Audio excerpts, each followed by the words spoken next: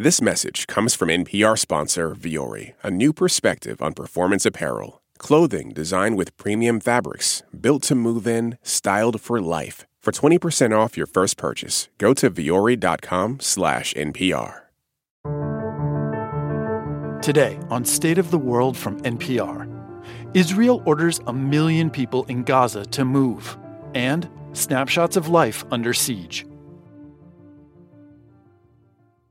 State of the World from NPR brings you global reporting with a human focus. I'm Greg Dixon.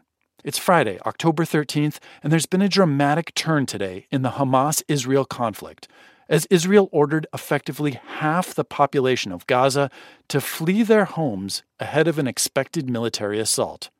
But those Gazans can only go to another part of Gaza, since the territory is sealed. At the same time, many Israelis are deciding to leave their country, and the U.S. is chartering flights for Americans. All that as Israeli bombardment of Gaza and Palestinian rocket fire into Israel continue. NPR's Daniel Estrin brings us stories of people leaving their homes. Gaza woke up to the news that Israel's military had ordered all residents of Gaza City and northern Gaza to leave for southern Gaza. In all of the wars Israel and Hamas have fought over the years, never has there been such an order.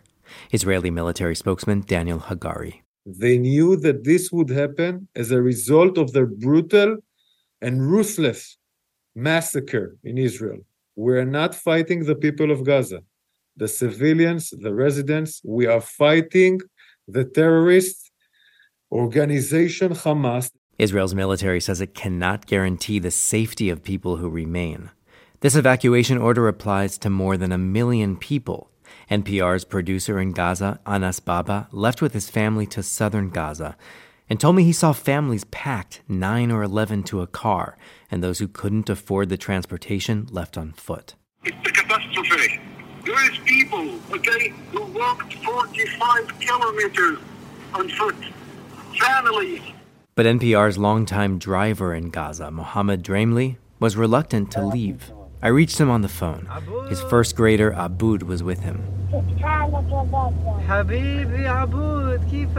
Then Dramli put his dad on the phone, who said he didn't want to go anywhere. "I'm not with Hamas. I'm just a human being," he said. "I'd rather die at home." But the kids, I told him. If you stay, that means your grandkids will stay. Think about it, I told him. But the thing is, where is half of Gaza's crowded population supposed to go? Lynn Hastings is the UN's top humanitarian chief here. She told me the UN is already sheltering 300,000 Palestinians, and their shelters could run out of food and water in days. There is absolutely no possibility of the United Nations to take in 1 million people who are fleeing from the north. We simply just do not have the infrastructure or the capacity. Egypt also shares a border with Gaza, but it's keeping it closed now. Egypt has shown no desire to host half of Gaza as refugees. In Israel, there are also people who want to leave, and unlike in Gaza, they can. At Israel's international airport, embassies have set up booths and card tables, organizing charter flights to help their citizens leave, including the U.S. Embassy. All American carriers have canceled flights to and from Israel. Jessica Shamriz is leaving her Israeli husband behind to take care of his parents, while she goes with her 2 kids to her family in Colorado. How are you feeling now? Stressed, just haven't eaten in a while. We feel safe in Tel Aviv, so it's really confusing when my family is panicking and telling us to get out as fast as we can to come to an airport without a flight. My family is just really panicked because we had family in the Holocaust that didn't get out. They chose to stay, and my family is reliving that trauma, so we're trying to not have happen what happened. After I leave the airport, NPR's Gaza driver, Mohammed Dramli, calls me. He and his family were finally on the road, headed south, when something happened. Our longtime driver in Gaza just called me and said that his dad went out of the car, said, "I've changed my mind, I'm going back home." Took a car and went home. Now our driver has no idea what to do. He's in the middle of the street. The roads are full of cars of people fleeing, and his dad got cold feet. He has no idea what to do. I'm going to call our former I call NPR's former producer Abu Bakr Bashir, who now lives in the UK. I just talked to Muhammad. Muhammad is saying, I'm exhausted. I don't know what to do. He's in the middle of the street. I told him I'd call you. Okay. Well, the other thing is I also asked another friends of mine and family and cousins to move to the south. One of my cousins, actually, his son was injured, was hit. We didn't know how badly. Oh, my goodness. So the thing is, moving around with a car isn't safe either. I hope people leave, but I just cannot tell them to leave and they get hit while trying to leave. You know what I mean?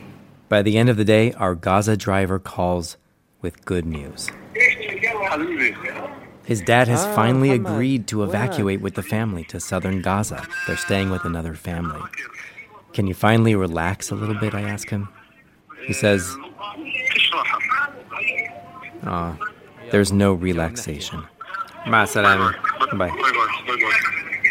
Daniel Estrin, NPR News, Tel Aviv. NPR's Aya Betraoui in Jerusalem has also been trying to get a picture of what life is like in Gaza. Again, with help inside Gaza from Anas Baba, and by making calls to those who still have enough power to charge their phones since there's no longer electricity, Aya compiled this glimpse inside Gaza before the evacuation was announced. And a warning, you may find many of the details in this report disturbing, and it includes the sounds of explosions. Gaza is under siege. There's no electricity, fuel, food, or water being delivered. The main power plant has shut completely. Hospitals are running on their last gallons of fuel for generators. Doctors and nurses are running on fumes. This is the sound of Gaza's biggest hospital, Al-Shifa. All of its beds are full, like all of Gaza's hospitals, clinics, and medical centers serving its population of 2 million. Every functioning hospital is at full capacity. The stream of wounded and dead, children covered in soot, women wailing for their kids, men unconscious and bleeding, is relentless. The hallways and waiting room are overflowing with children and women. All they're waiting for a sibling or a child to be treated or saved. But there was a glimmer of hope, a life found under the rubble of a home, a baby boy brought out alive. Director General of the Palestinian Health Ministry, Dr. Munir al-Bursh, held the baby boy in his arms. In my arms is a boy. We don't know his identity. A Palestinian ambulance brought him after his home was struck in the north of Jabalia. We still don't know his identity, but he's in good health.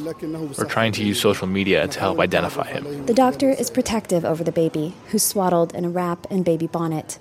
They don't know where his parents are. He tells reporters gathered outside the hospital to move because the sun could be bothering the baby. But hundreds of other children can no longer see the sun.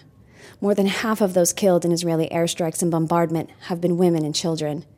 One Palestinian woman who holds dual citizenship in a Western country is frantically trying to get out. Her embassy has promised to try, but told her not to speak to the media. She wants to tell her story. We agree not to use her name for her safety. مرحبا يعطيكم العافية. اليوم السادس التوالي لحرب غزة. She talks about how impossible it feels not to have any water or electricity. الكهرباء قاطعة. الهواء قاطعة يومين تقريبا. ما في مي.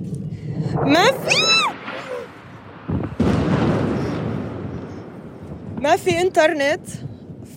The airstrikes are constant in Gaza. After catching her breath, she says her family's lost all contact with the people they love in other parts of Gaza. This is the fifth war or conflict with Israel in the past 15 years. Most of Gaza's population are young, around half are children. They've never left Gaza, a tiny strip of territory along the Mediterranean coast that's been under blockade by Israel and Egypt. But people in Gaza, those old enough to know, say this war, this time, is different. The scene is like that of an earthquake, but there are no international search and rescue teams or aid coming to help. Entire neighborhoods damaged, unlivable, turned to rubble. There's nowhere to seek shelter. At Gaza's Al-Shifa hospital, a man tells a paramedic there are bodies under the rubble in his neighborhood. They've been there 3 days, he says. The paramedic tells him, dial 101 quickly. He couldn't help. He was heading out to another neighborhood. Aid groups are raising the alarm. The International Committee of the Red Cross says the electricity shutdown of the main power plant will turn hospitals into graveyards if they don't get fuel. Doctors Without Borders says the people of Gaza are, quote, facing collective punishment from the total siege, indiscriminate bombing, and the pending threat of a ground battle, as more than 300,000 Israeli reservists stand ready at the Israeli-Gaza border.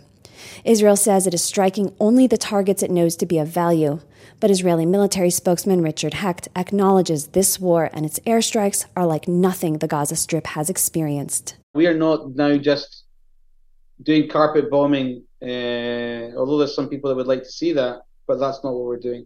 There is no target that we're going for or that is not based on intelligence. I repeat, there is no target that we're not going for which is not based on intelligence. And yes, it is bigger than they have ever seen before. Dr. Hossam Abu Safia at the Kamal Adwan Hospital in Gaza tells NPR he's seen things he's never treated in past wars. He says the hospital received a man with his kid. They died holding one another. The father was holding his son, and they died together, he said. In another scene he's witnessed, a mother died with her child on her chest. He says they tried, but couldn't take the child off. They'd been burnt so badly their skin had fused together. Dr. Abu Safia, who also works with the International Med Global nonprofit, said in the flood of patients from an airstrike on a home packed with families, he found out later that 2 were his relatives. They were so badly injured, he hadn't recognized them.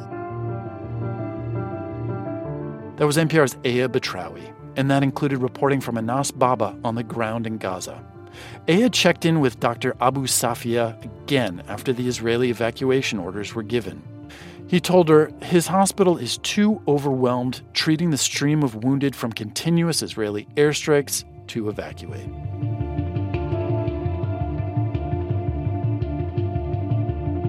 That's the state of the world from NPR News. We'll see you again soon.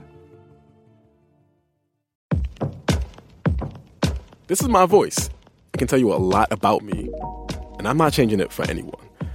In NPR's Black Stories, Black Truths, you'll find a collection of NPR episodes centered on Black experiences. Search NPR Black Stories, Black Truths wherever you get your podcasts.